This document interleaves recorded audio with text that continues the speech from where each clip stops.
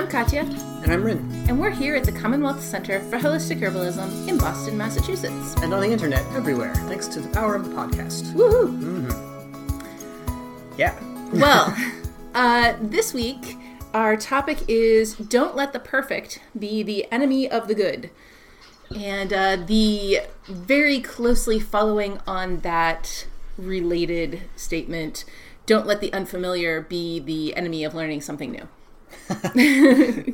Yeah. In herbalism. Yes, in herbalism. Well, actually, anytime. In a lot of things. Yeah. Sure. Yeah. But before we dig into that, this idea of challenging what we think is the perfect way to do things, we want to tell you that we are not doctors. We are herbalists and holistic health educators. The ideas we discuss in our podcasts do not constitute medical advice. No state or federal authority licenses herbalists here in the United States, where we live. So, these discussions are for educational purposes only. Everyone's body is different, so the things we're talking about may or may not apply directly to you, but they will give you some information to think about and some ideas to research further. And we want to remind you that your good health is your own personal responsibility.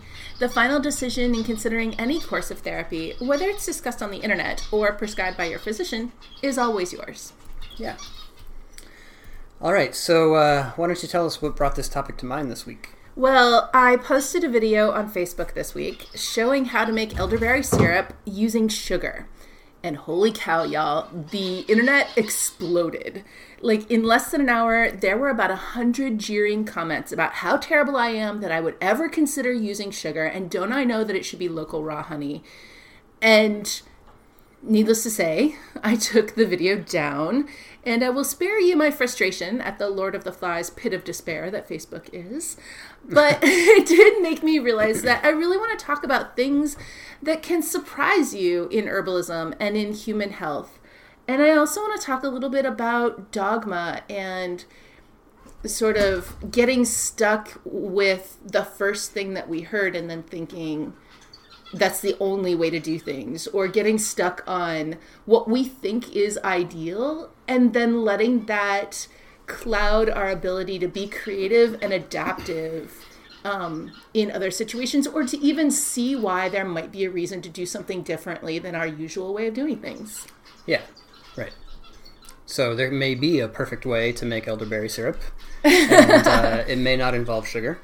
But you can't always do it that way, or there might be reasons why you don't want to, or why you have reasons not to. Yeah. Well, specifically about this, the reason that it's really actually important to make, to learn how to make a sugar syrup, even though I myself hate using sugar and I almost never do it. Right, and it was funny with the the complaints and everything. Because last week and for most of the previous month, we had a bunch of different videos up there about a number of different ways to make elderberry syrups, and to start with the dried berries and make a decoction, and to start with fresh berries and infuse the honey, and to do it this way and that way and the other way. And this was sort of like, oh yeah, right, and you can do it with sugar as well. Yeah, but suddenly, as if these people had no, whatever. They hadn't seen the other ones, and they saw this and they felt like they had to speak up about it. And okay, that's all you do. Right, and I too do not like making syrup with sugar. Given my preference, I do not do it that way. I make it with honey myself. That's what I do. But sometimes you're in an austere environment where you can't refrigerate anything, and you also can't use alcohol for reasons. Maybe because the local community doesn't work with alcohol, maybe because there's religious reasons or health reasons to avoid it. Yeah. Whatever. And these two methods would be the way that if you made your elderberry syrup only working with honey, or if you made it, if you made it only with honey, you would need to refrigerate it, or you would need to combine it together with some alcohol in order to make it an elixir, really. Yeah. At which point it would be shelf stable. And if all these methods are not familiar to you, then we've got a course for that. We have a whole course all about elderberry and elderflowers as well. And it goes into all of the methods that we've ever worked with ourselves to create those things. And, somebody even pointed out, well, I still think you're wrong because I don't refrigerate my elderberry honey-infused syrup. Well, I don't either, actually. Here at home, that isn't true. Here at home, I don't refrigerate the first bottle of it, and I do refrigerate the subsequent bottles of it. If I know I'm going to go through it really fast, like the very first bottle, yeah, we're going to use that up in less than a month. So, yeah, sometimes I also don't refrigerate my honey. Like, there's a lot of ways to say, well, you would never need to do that because this. You would never need to do that because that. But the reality is you don't know what you would never need to do. You just don't know. And so there are some times and also, in New England here, it's cold right now. So for me to not refrigerate the first batch of the elderberry infused honey, that's fine. It's not hot. But if I were in Louisiana... Right. Yeah, it's November 1st. We haven't turned the heat on here yet, It's been, it's been good. So anyway, that is... To make a syrup with sugar is a way to guarantee that it is shelf stable, that you won't have to refrigerate it. And by the way, that particular video demonstrated the method using powdered sugar instead of granulated sugar, and Facebook freaked out about that too. But powdered sugar is the same as granulated sugar. It's just ground up more finely. And using powdered sugar does make the whole process easier because it dissolves a lot faster. Regardless. Yeah. In this context, making a sugar syrup, the amount of sugar that you consume in a dose is reasonably small. I mean, yes, it's sugar, and sugar is bad, and it suppresses immune function and whatever else. But it's not 2 ounces of sugar. And it's not 2 ounces of pure sugar, right? Right. Like there are. It's true. There are issues with consuming sugary substances when you are sick or when you could be about to catch something. And, we're the first people to say that if you consume 2 ounces of sugar, then your immune system function can be suppressed by 40% for up to 4 hours afterwards. Yep. And we like to remind people about that because many people aren't aware that they are suppressing their immune system chronically all day, every day. Right. And so we want to be aware of that. But there's a pretty big difference between a can of Coke and a shot of elderberry syrup, even if it's made with sugar. Right. Right? Because of the elderberry. Yeah. Yeah. And even if you took an entire 2 ounces of elderberry syrup, it's not 2 ounces of sugar. Mm-mm. It's like you said, and you wouldn't take 2 ounces in one sitting of elderberry syrup anyway. Right. That's not. You would take a large dose might be half an ounce. Sure. Yeah. And that's not going to be entirely sugar. Maybe half of that is sugar. Generously. I mean, okay, that's we could do the math, right? We could measure how much sugar we put in, and then we could say how much water there is, and we could work it all out and say, we could do that. But it would come out to be not very much. Right. And the reason to go through the bother of all that nitpickiness is because we've heard so many times, sugar suppresses immune function, and to really sit down and think, okay, critically, how much sugar am I actually consuming? It's not indiscriminately. You can never have any sugar at all or you're going to die. That would be a serious problem because you can't consume basically almost anything without having some amount of sugar in it. I mean, there are, believe it or not, there are some sugars in meat, right? Mm. They're called meat sugars. Like they exist in it. I love it when scientific terms are like... Yeah, that's handy. Yeah. Right? So, I mean, there's not a... there's a threshold effect going on here, right? Yeah. Okay. So anyway, not to get all caught up as like, okay, well, I had to make this elderberry syrup with sugar, and now every time I take it, I think, oh no, but I'm hurting myself with it. Like, it's a very small amount of sugar. Yeah, and what I think is going on for a lot of these folks is that they've learned that, sugar suppresses immune function, and they say, oh, okay, I want to avoid that. And that's true, and that's realistic, and that's a good idea. But now they're applying that maxim universally. And without sort of indiscriminately. Yeah. Mm-hmm. Yeah. So, okay, with that setup, I wanted to talk about some surprising things that you might not know about sugar, actually.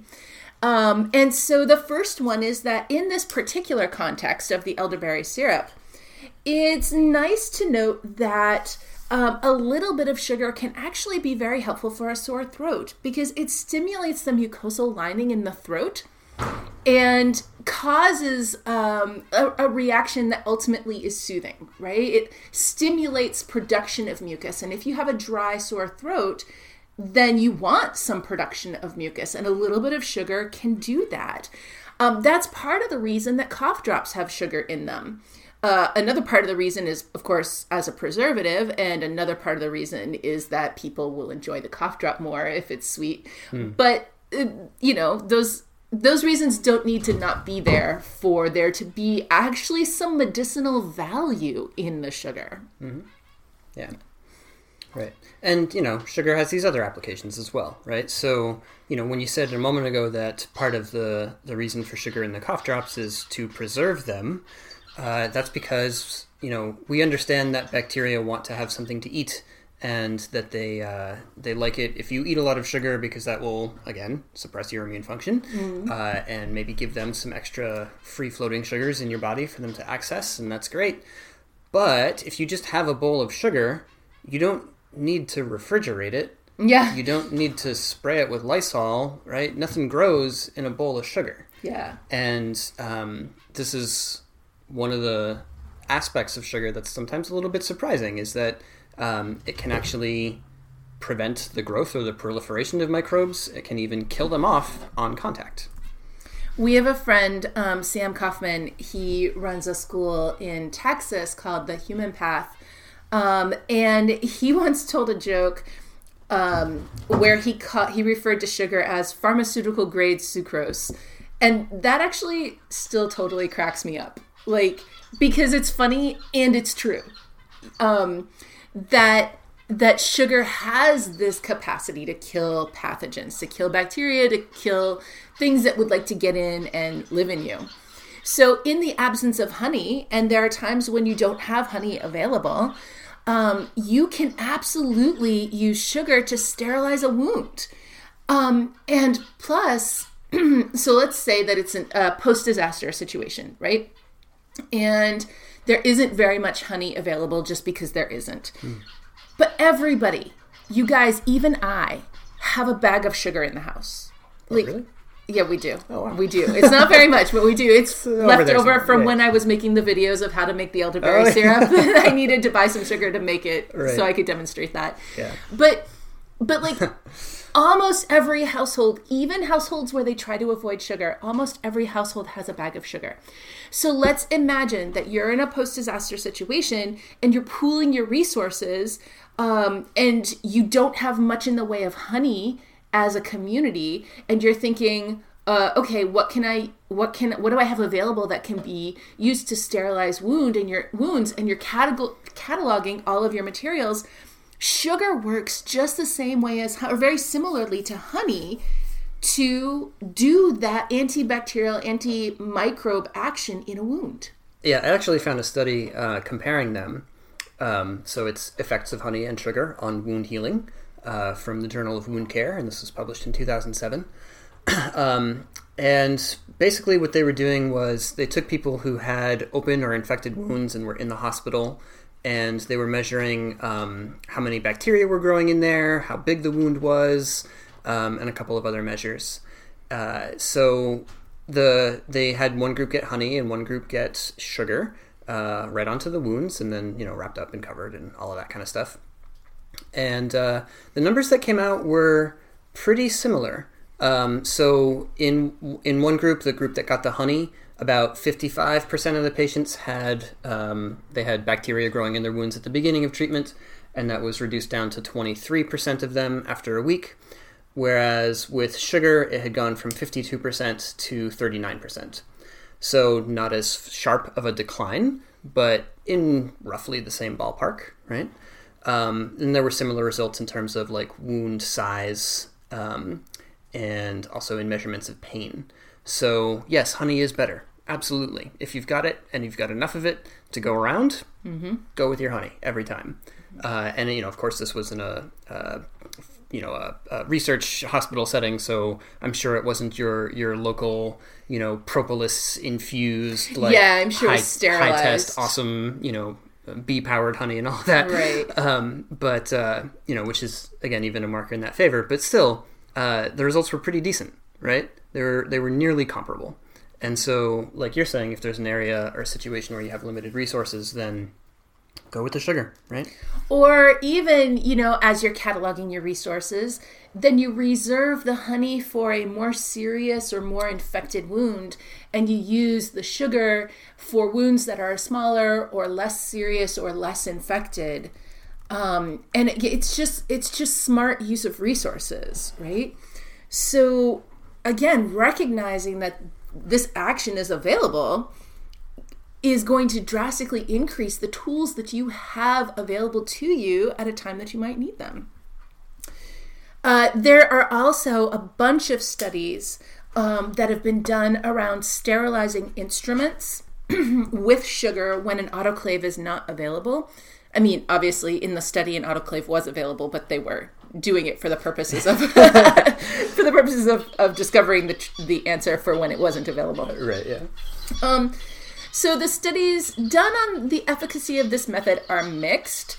Personally, if I had the option, I would much prefer to boil instruments over using sugar to sterilize them. Was this really just like get a bag of sugar and stick your scalpel into Yes, it? Yes, absolutely. Like wipe it off with a cloth and then stick it into the bin of sugar. Wow. And and you leave it there for an amount of time, of right? You don't just like dip it in and dip it right out again. Like it will sit in there, and the different studies did it for different amounts of time. Yeah, and I'm sure we could also compare this to a bowl of salt and other things like that. Yeah, absolutely.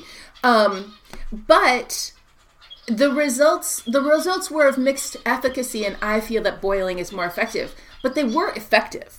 Yeah. It wasn't as good as an autoclave. It wasn't as good as boiling, but it was definitively better than nothing, like drastically better than nothing. And so let's say that boiling was not an option to me, either because we were very low on water or because we were very low on fuel with which to boil water. Mm-hmm. And so at that point, I might be looking at if I had a stash of sugar, especially because in this situation, you can reuse that stash of sugar and you can only reuse boiling water until you've boiled it all off. Then that would definitely be something I'd be thinking about.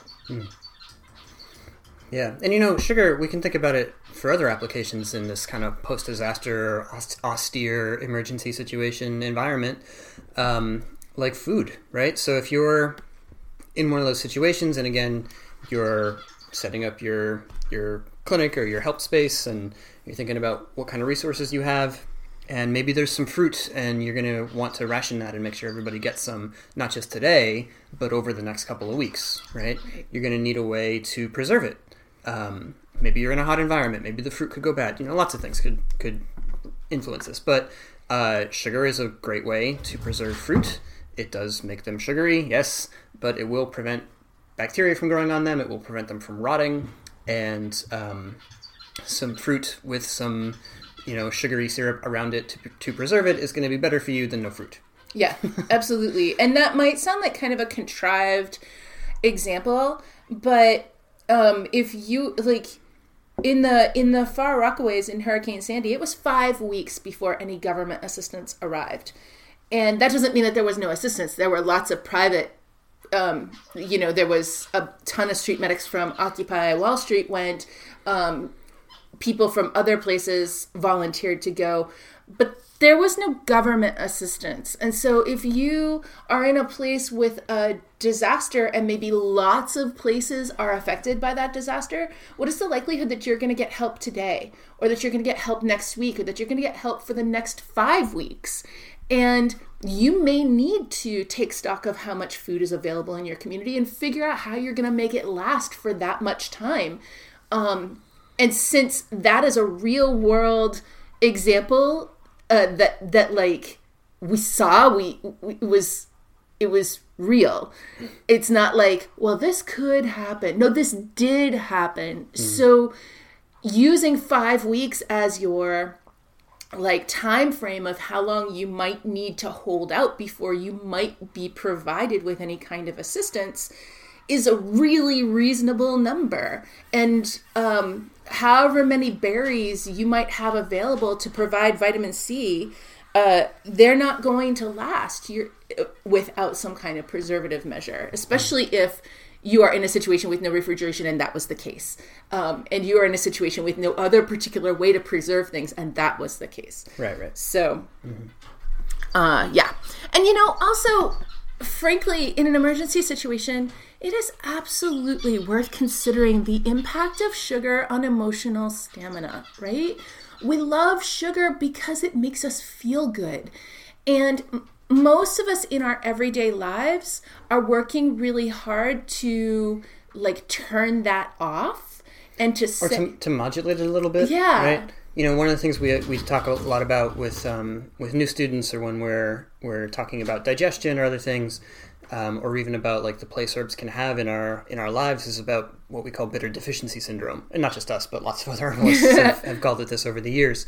The idea that because most humans running around out there aren't getting bitter foods and herbs into their lives generally, they've lost their tolerance for that flavor.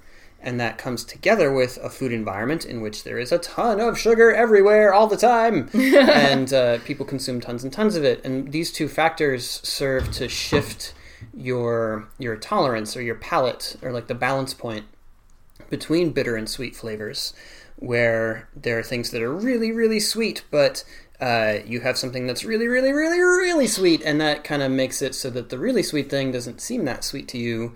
And that's especially the case if you also don't have bitter in your life at the same time. So for so many of us, the transition has been to introduce bitter, to reduce the amount of sugar we get, to reduce the type of sugar that we encounter, so that it's not all high fructose corn syrup in water and fizz, right? And that it's more there's a bit of honey in this almond flour cake that I made, or there's some sweetness to this elixir that I put together, and I'm going to squirt that into my drink or my tea, and I'm going to have it that way. So we're changing our relationship to sweet and to sugar.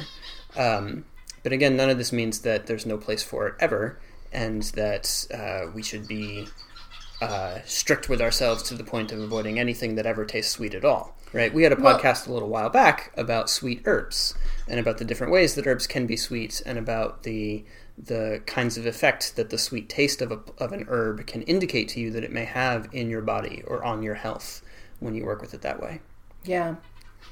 I think also that a lot of us are trying to deprogram ourselves from the comfort that comes from sugar, either because we are aware of it from a weight gain, weight loss type of a perspective, or because we are just trying to not comfort ourselves with food and not have that kind of relationship with food. And that's valid, especially in the environment where sugar is available all of the time.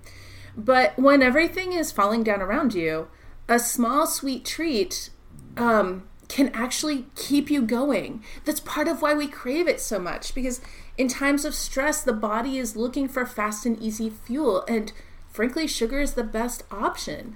But also, in times of stress, that endorphin reaction that we get of, oh, I'm eating something sweet and I have that food reward, that chemical food reward response that feels good. In an emergency situation, we can manipulate that response to help us to pick ourselves up and say, I can keep going, right? Yeah, right. It's great to not be reliant on that. It's great for that not to be the only way that we can achieve peace or delight. But that doesn't mean we have to eschew it in all cases and all circumstances forever. Right. Also, when you're working with children in this kind of environment, then sometimes just a little bit of sugar can provide something familiar and soothing. It does not have to be much. Like you literally... Oh, there's a story in my family that gets told a lot about how when I was I was a baby, and I was at some kind of a serious, I was going to say a funeral, but I don't think that's true. I was at some sort of serious family event where it was inappropriate for a baby to be crying. And my Aunt Beatrice was holding me on her lap, and my mother was very young when she had me, and she wanted to have a healthy baby and all that stuff. And I would not stop crying. And all of a sudden, my aunt took my baby thumb, stuck it in her own mouth, stuck my thumb in the bowl of sugar that was sitting on the table because we were in some sort of a dining room arrangement, and stuffed it in my mouth. And I shut right up. And my mother was horrified. And so hence this story gets told a lot. But I do think it's also a really great example that the rest of the story is not, and then I proceeded to cry for the whole rest of the day until my aunt just kept doing that. That's not how the story went. That was the end of the story. I calmed down and I was fine after that. And so, you know, like, we can recognize in a situation where sugar is ubiquitous that that's a problem. But we can also recognize that this is a tool and there are appropriate uses for it. And we can use it when we need that. Yeah. So, you know, we've been talking about all these ways to work about or to think about sugar in a disaster situation. And I just want to mention real quick that we have a sale going on right now on our Emergent Responder program, which is a comprehensive, no detail left unturned program with 68 hours of video as well as a bunch of reference information so that you can know confidently what to do in any kind of a disaster situation. Yeah, that sale was actually inspired by the Getty and Kincaid fires. And so right now we're offering 50% off of the bundle price until Getty and Kincaid are contained. Both of them are at about 60% containment right now, so you definitely still have a few days to get in on it. You can use the coupon code Kincaid at checkout, which is KINCADE. And you can know that the sale is still going on by just Googling Kincaid Fire Contained, and the incident website in California will pop right up and it will tell you the percentage containment. It's important to recognize that although we're hearing a lot about those two specific fires right now, there are a lot more. There are at least 14 uncontained wildfires in California alone right now. And, I mean, the Amazon is still on fire. There are wildfires burning on literally every continent right now at this very moment. So, yeah, the point is that there just aren't enough first responders out there to help all of us, you know, in a one-on-one direct kind of way. They're doing their best, right? Yeah. But if we can get prepared, then we ourselves can become community responders, right? Yeah. We can be the confident force that organizes our own community and makes the difference between chaos and calm. So if it's a wildfire, if it's flooding, if it's a hurricane, a tornado, a monsoon, whatever it is, being prepared means that you don't have to be afraid. It can still be scary. Yeah. Of course. But if you have a sense of what to do, what your priorities are, what are the most important things to focus on, then that gives you a lot more resilience, both mental and also, you know, through your preparations, physical.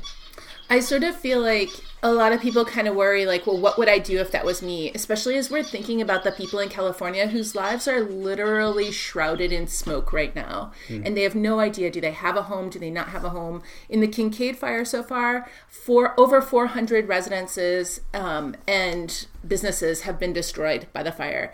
And people who have been evacuated, over 200,000 people have been evacuated, and they don't know, is one of those their house? Actually, there are some ways to know. There are some maps and there is some data being disseminated, but not all of it can be up to date because the people who have that data are also busy fighting the fire. So the point here is that we can worry about what would happen or what might happen to us, and we can look at climate change and say, like, oh my God, what's going to happen to me? Or we can just be prepared for whatever happens and then not worry about it. I mean, it won't be fun if that happens, but if we know what to do, then we know what to do. Right. Yeah. And not worry about it doesn't mean don't think about it, don't act about it. Right? Yeah, just not have anxiety about it. Don't organize or agitate about it, but yeah. Yeah. The anxiety, the worry that gets you down and gets you stuck, that doesn't help anybody, including you. So... yeah, so that just wanted to make a little note on that one, and there's links to it in the show notes. Yeah, well, just because we kept saying in a disaster situation. Yeah. Yeah. Anyway, we in the health world, as we were talking about, we have so grasped onto the mantra that sugar is evil. And frankly, most of us still end up eating it from time to time anyway, even though we would prefer that people don't know. And like I told you, we have a bag of sugar in our house right now. I have not stuck my thumb in it. But in that kind of a situation, we as humans are like doubly likely to be judgmental when people suggest sugar for something, because we're also not wanting to have anybody judge us that we might not be living up to some kind of ideal. Yeah. I mean, it's a purity test situation, really. Yeah. Yeah. I think it's also a sign of our privilege, too, that we're able to be judgmental about a source of calories or a tool that might be available. Not everybody can afford local raw honey. And does that mean that they shouldn't get to have elderberry syrup? No. Yeah. Like, if you go buy elderberry syrup in a store, it's like $24 for 6 or 8 ounces. And that is way out of reach for a lot of people. But sugar is cheap, and there are some problems with that, but the reality is it's cheap.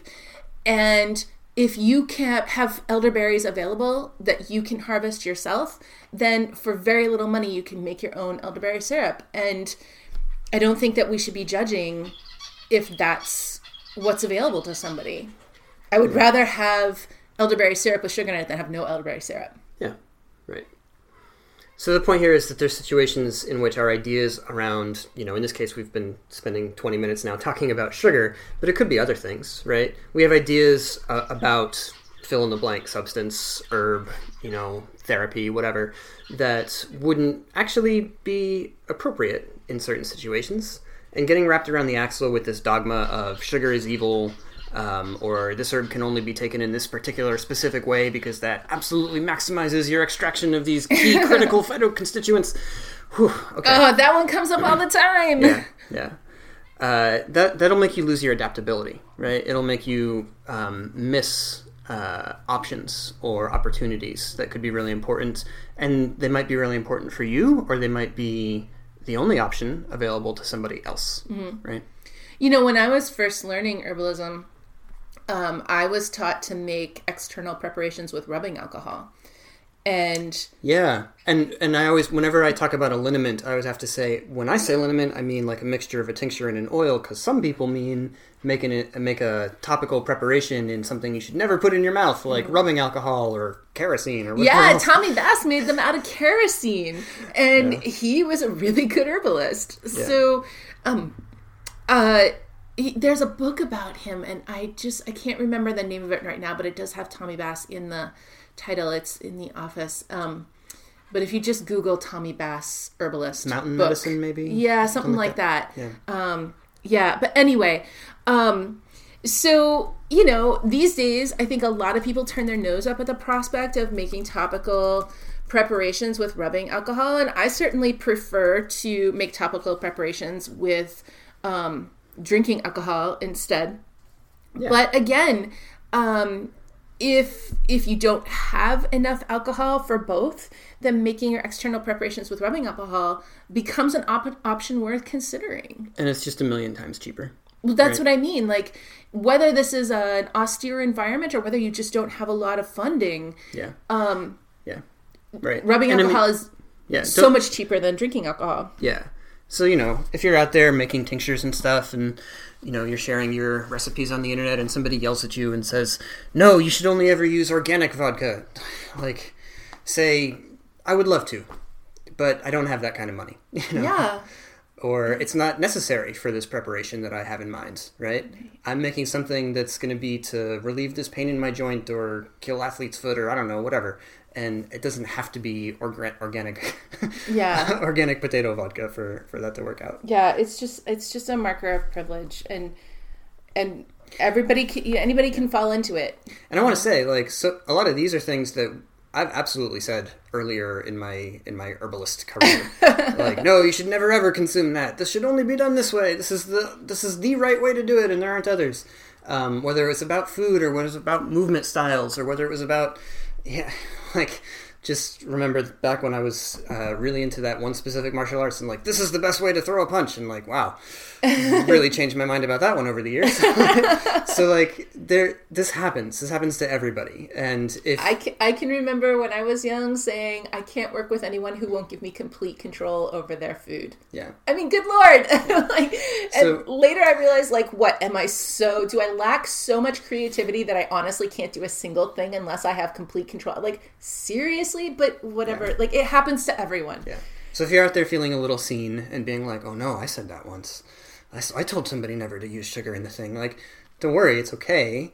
We're all evolving together, right? We're getting somewhere. But we just want to point out that there are some some side effects or some things that come out of that kind of statement or belief that are really problematic for you and for other people that may need some help from you or could get some help from you. Yeah. Yeah, it could be a barrier. And so, think about your own thoughts, think about your own ideas around what you do and what the right TM thing is to do, and then question those, and then we can all laugh about it together. Like, wow, look how dumb I was, or look how wrapped up I was in that. And this is part of being human. It's just part of progressing. Right. And none of this is to say that there's not the wrong way to do a certain thing. Right? Yeah. Like, let's see. If I'm trying to do a steam with my handful of Monarda or thyme leaf or something like that, then there is a wrong way to do it, which would be to throw the herbs into the water and bring it to a boil and walk away for half an hour and then come back and then do my steam over that. Yeah, because by that point, you would waste all the... most of the volatiles are going to have dissipated, and those are what's going to be doing the major work in that preparation. So, that's pretty much the wrong way to do that. Yeah. But on the other hand, if somebody just was told, do an herbal steam, use thyme, and they didn't really know exactly what that meant and they were trying, well, they tried. That's good. Like, we tried things and they don't go right the first time maybe, and then we try again, and that's okay. That's how we learn. So there are less effective ways to do things. There are good ways. There are better ways. There may be a perfect way, but we're not going to let that get in the way of the good one. There's the effective one, the one you have right now. There's even officially suboptimal ways. Like, there are definitely... Tommy Bass was amazing, but making a liniment in kerosene, I really think, is suboptimal. But if my choice was, I've got nothing else to work with, and that, I might go with it. I mean, I'd have to think about the situation and really think about, boy, would I really ever do that? But I think that's something that I need to think about, because here I am criticizing something that this very famous herbalist did, and do I know all of the situation of the times that he did that? No. So it's a good exercise for me to think about, is there a time I would do that? Maybe. Yeah. And this applies to everything, really. I mean, we talk a lot about how it's good to get probiotics and get them not just from a pill, but from, fermented foods, sure, too, but also going out into nature and being in some healthy dirt and playing with your dog and rolling around on the ground and all of that stuff. And that is good for you. And even, to not be too aggressive about washing your hands and putting antibacterial, triclosan into everything in the world. It's not pretty great, and we're not into it. But none of that is to say that if we were, going to go and help out at a climate refugee encampment at some point, that we wouldn't be really strict about sanitation, because it's important. Yeah. Yeah. And if there wasn't enough water for hand washing and there wasn't enough soap available, is that a situation in which I would consider using Purell? Maybe. These are not places where we're going to be like, oh yeah, no, those germs are going to be good for you. Yeah. There's plenty of germs going around. This is not the situation of the over-sanitized city dweller, Right. It's a really different context. Right. So sort of letting that context guide your thinking about what is appropriate for that particular situation, given all the options that you have available. In that situation, if my choices were don't wash your hands and trust your immune system, or use Purell, which I abhor, I am pretty darn certain I would use Purell, because that's more than just healthy stress on my immune system. That would be unhealthy stress on my immune system. Right. Yeah. So our ideas around health are context dependent, and clinging too tightly to rules about what is good and what is bad, that can really get us into trouble when our context changes. And it can also make it hard for us to communicate with people who are living in a very different context than our own. Yeah. I think that's exactly what I'm trying to say when I've said privilege a couple of times throughout this conversation, is that just because your particular context is one thing doesn't mean that that's everybody's context. And in order for you to be helpful to all people, or to as many people as possible, then you need to be as open to as many contexts as possible so that you can communicate effectively. Yeah, for sure. Well, hey, let's talk about another example of things that might surprise you. Now, if you have taken our digestive health course, this might not seem super surprising, but if you haven't, one of my favorite examples of this is that vinegar is helpful for heartburn. And you might be thinking, Katya, what on earth are you saying? That's so stupid. Everybody knows not to put acid on heartburn. Well, it might be reasonable for you to think that, but wait, let us consider. Yeah, so a lot of the cases of heartburn are actually coming from deficient production of stomach acid rather than excess. And there are ways to sort that out, and we get into that in our classes and everything. But in a number of cases, taking some vinegar before a meal, it can boost up the amount of acid that's right there in your system. It can help to break down and begin the process of digesting what you've ingested. And then that has effects that cascade down the line and make it so you're less likely to have heartburn going forward. Yeah. So that's pretty great. So, there are limitations to this. Like if you're actively having a lot of heartburn now and there's a lot of irritation going on in your esophagus, then, you swallow the vinegar and you feel burning all the way down, and that's not fun. But if it's a more transient thing and, it happens after you eat a meal or something like that, then yeah, having the vinegar there, that can help. That can help a lot. Kind of like in a prophylactic sort of way, or like a plan ahead kind of way. Yeah. And actually, if you're a person who this works for in a plan ahead sort of way, and then, so here's a scenario in which we might do something totally counterintuitive. So you're a person for whom vinegar usually is helpful in a plan ahead sort of way. If you take vinegar before a meal, then you don't have heartburn. And if you forget to take vinegar before a meal, then you do experience heartburn. And you are someplace, you're out to dinner, you're whatever, and you can't take vinegar, but you know that vinegar is actually really helpful, then maybe you decide, yes, I'm going to take a shot of vinegar right now. Maybe it's infused with herbs and whatever. And I know that's going to sting for a minute going down, but then I'm going to drink a whole thing of marshmallow root cold infusion to soothe that sting, because I know that getting the acid down into my system to help digest that food is actually going to be the thing that stops the progression of the heartburn. It's going to turn it off in this moment. Yeah. So it's worth it to have the sting for a minute going down, because I also know that I'm prepared with something to soothe it right immediately afterwards. Sure. Yeah. And I know that a lot of y'all listening to this podcast are herbalists or have some herbal, training and experience already.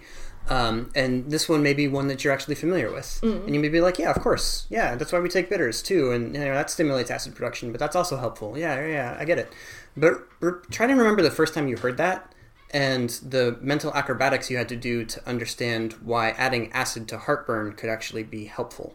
Yeah. Because it probably took a minute, right? And it probably didn't make any sense at first, and it contradicted things that you thought were true, and you had to kind of hear more about it. You had to say, okay, what?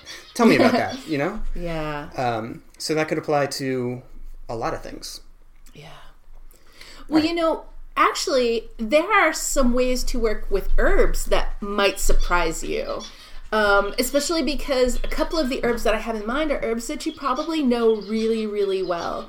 And these might be really surprising things that you would never have thought to do with these herbs. Mm-hmm. Yeah. Let's start with something like peppermint. Like an herb that everybody knows. Yeah. Yep. It's all over the place, everywhere. And, often we're working with peppermint for some digestive relaxation or just because it tastes good, which is valuable, totally reasonable.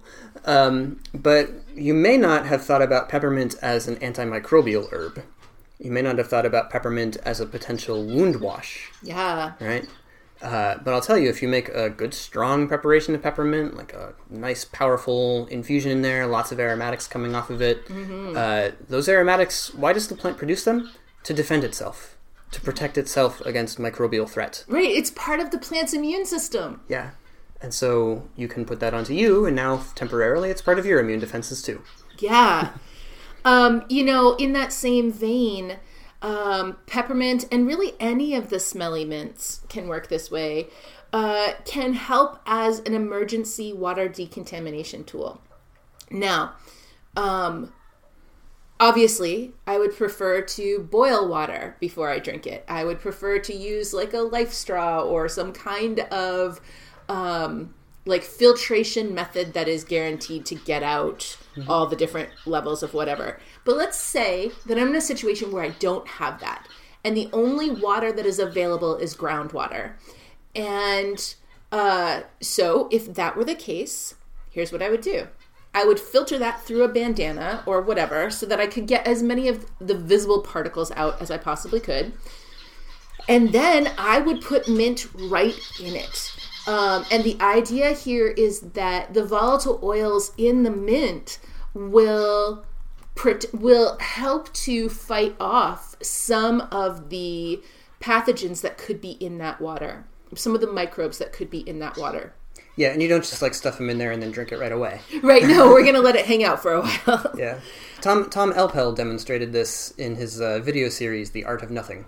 Yeah. Which is all about, like, okay, what if you fall out of a plane or whatever? You find yourself wandering around in the wilderness. You literally don't have anything with you. Mm-hmm. What can you do, you know? Yeah. And he's like, well, I found this discarded plastic bottle, and I rinsed it out the best I could, and put some water in there. Oh, look, there's some Monarda. Let's stuff some of that in there, and shake it up, and let it stay in there all day, and then later I'll have some water to drink. Yeah. Mm-hmm.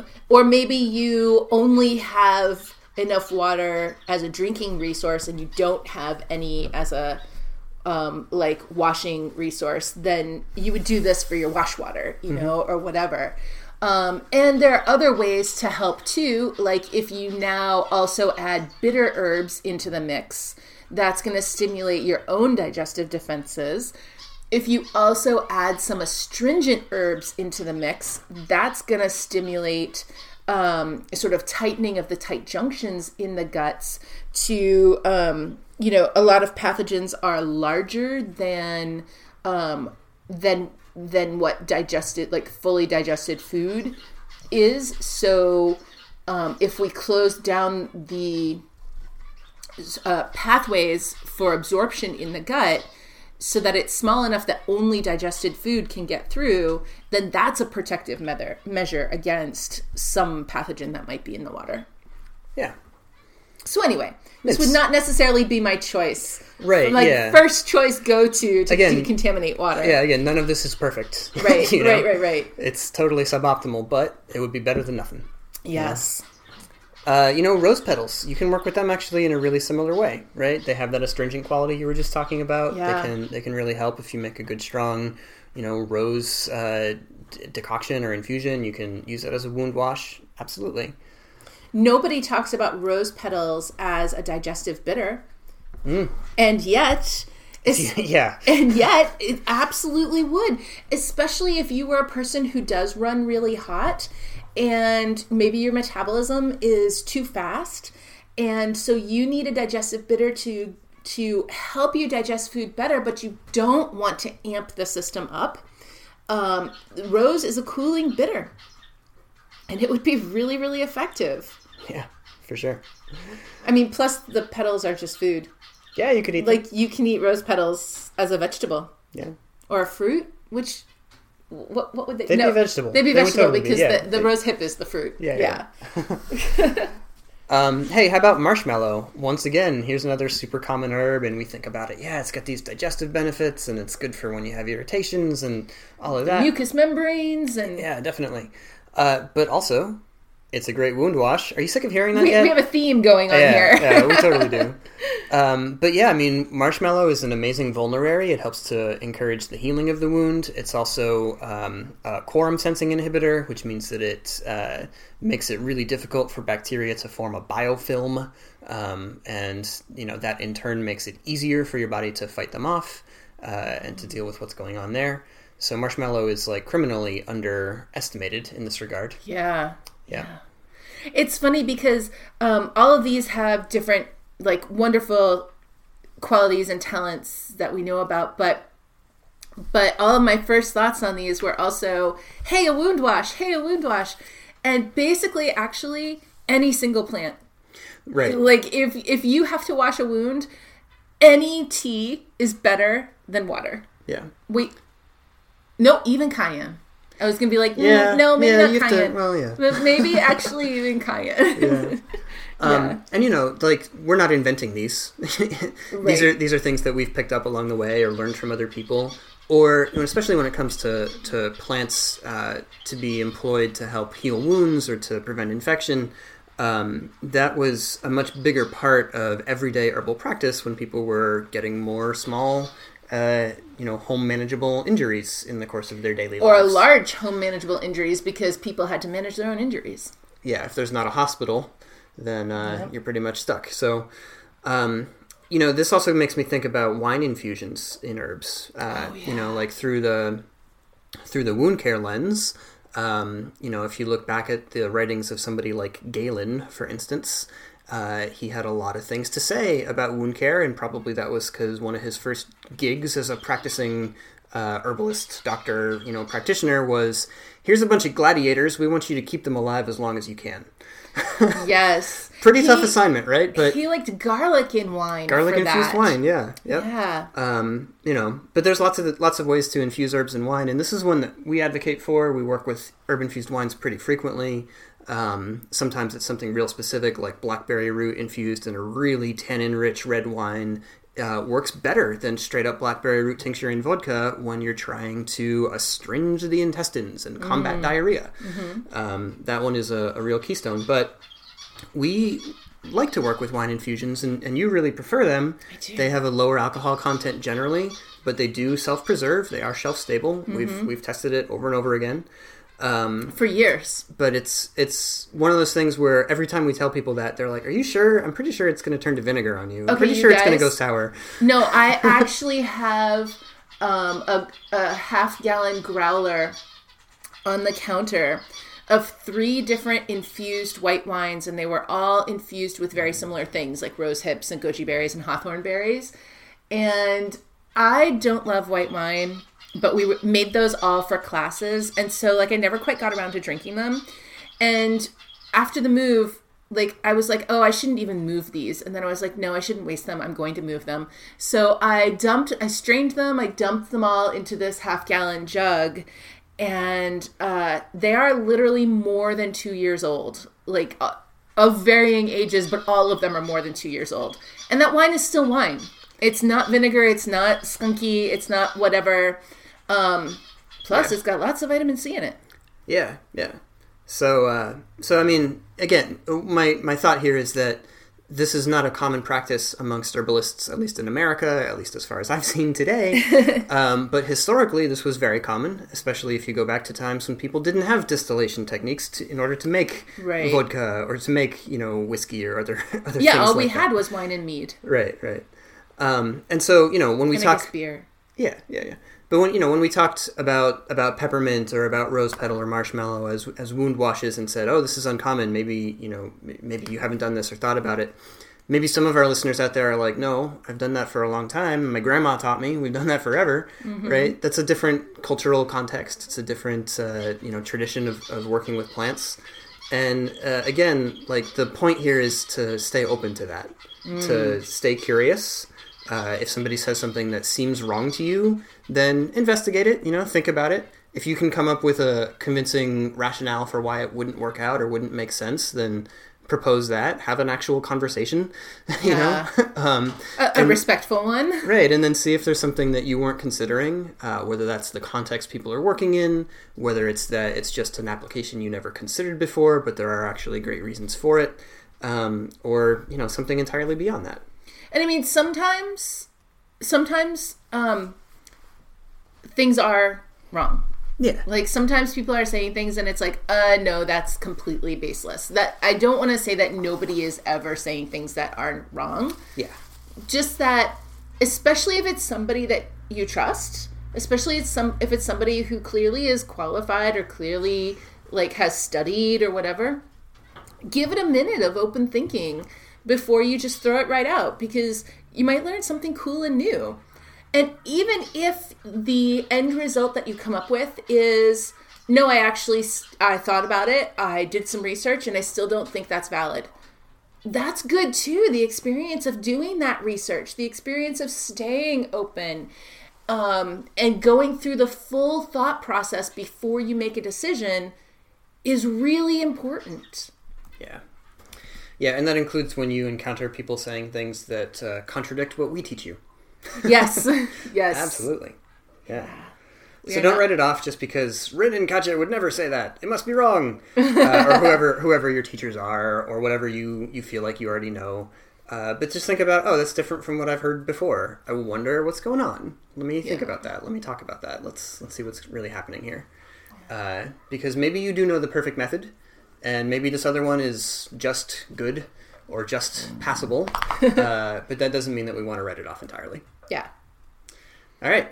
So that's our rant for this week. It was a little ranty. So much, just a little bit. Just a little bit there in the beginning. Yeah. But we have some shout-outs. Yeah, let's get them. So first one is to Dawn, who loves the podcast. Hey, we do too. And who tried out our free online course, 4 Keys to Holistic Herbalism. And we're now brainstorming ideas to help support better sleep for her together. Yeah, which is really exciting. All of our courses have a lot of ways to get into direct contact with us. So when you have questions, or even if the question is, I'm not sure how to best apply this to my life because I'm really busy and I just can't see a way to do it, then we're happy to brainstorm that with you. So that's pretty exciting. Yeah, for sure. We have a shout out to Catherine. Hey. And it's got Catherine with an RYN in it, so whenever I see that, I'm like, oh, look. It's like people took both of our names and put them together. It kind of is, yeah. So to Catherine and her daughter, she was saying that her daughter says that she really said this? That listening to the podcast is like being encouraged by a sweet friend. Wow. Yeah, my heart was literally going to pop when I read that. I mean, that is what we really want to be putting out there. We do this work because we want to lift people up. We want to do something positive and helpful. And I feel so excited when it comes through that way and people say so. Because we're by no means perfect at it, but if we can occasionally be good, then that's all right. Yeah. Yeah. And also Mama Kadio and her daughter were listening to the pod while making dinner. So I think it's like Mother-Daughter Week here at the Holistic Herbalism Podcast. Yeah. Yeah. Shout out to Kim, who's been learning to make herbal incense. Which is really cool, and one of these days I want to learn to do that too. That's cool, yeah. I haven't really done that much. Yeah. Shout out to Carrie, or maybe it's Kari, who left us a review on Apple Podcasts. Hey, thank you. That helps other people find the pod. So if you're a person with thumbs or other means of inputting text into the internet... could be, I don't know, lots of ways to do that. Yeah. Then we would really love it if you'd leave us a review on Apple Podcasts or Stitcher, or I don't know if Spotify does reviews, or really basically anywhere you listen. If there's a review function, please go ahead and type in a few words, a few thoughts there. We do read all of them. We do think about them, even the critical ones. We pause. We think. We're like, all right, maybe they've got something real going on here. There maybe aren't very many critical ones, but one of them said that I interrupt you too much, and for like months afterwards. You were very... Yes. Yeah. I was like, did I interrupt you? Yeah. But anyway, yeah, we do read them. We appreciate the lovely things that you say about us, and it also does help other people to find the podcast and to get a sense of what we're about. Because, we're not everybody's favorite, but if they can read a review from someone who listened, then they can figure out if we are, and then they can listen for themselves. Everybody speaks a different language, and... we can't speak all the languages, but, we want to be as helpful and as positive as we can for as many people as possible. Yeah. So thanks very much. And thanks, as always, to our podcast supporters. We love you! Yeah. If you'd like to be a supporter of our podcast and receive brand new, only for supporters video content delivered right to your inbox every week as a thank you gift, then head on over to commonwealthherbs.com/supporters, and you can sign up right there. We are so grateful to all of our supporters who make funding this podcast possible and who also sustain our community service programs. So thank you so much. Yeah. And thanks to every other listener as well. Yes. We really appreciate you spending some time with our voices in your ears in the middle of all of the other things you needed to get done today. Yes. So thanks for listening. And go out there and question things you think you know. Yeah. Yeah. We'll be back next time. Bye-bye.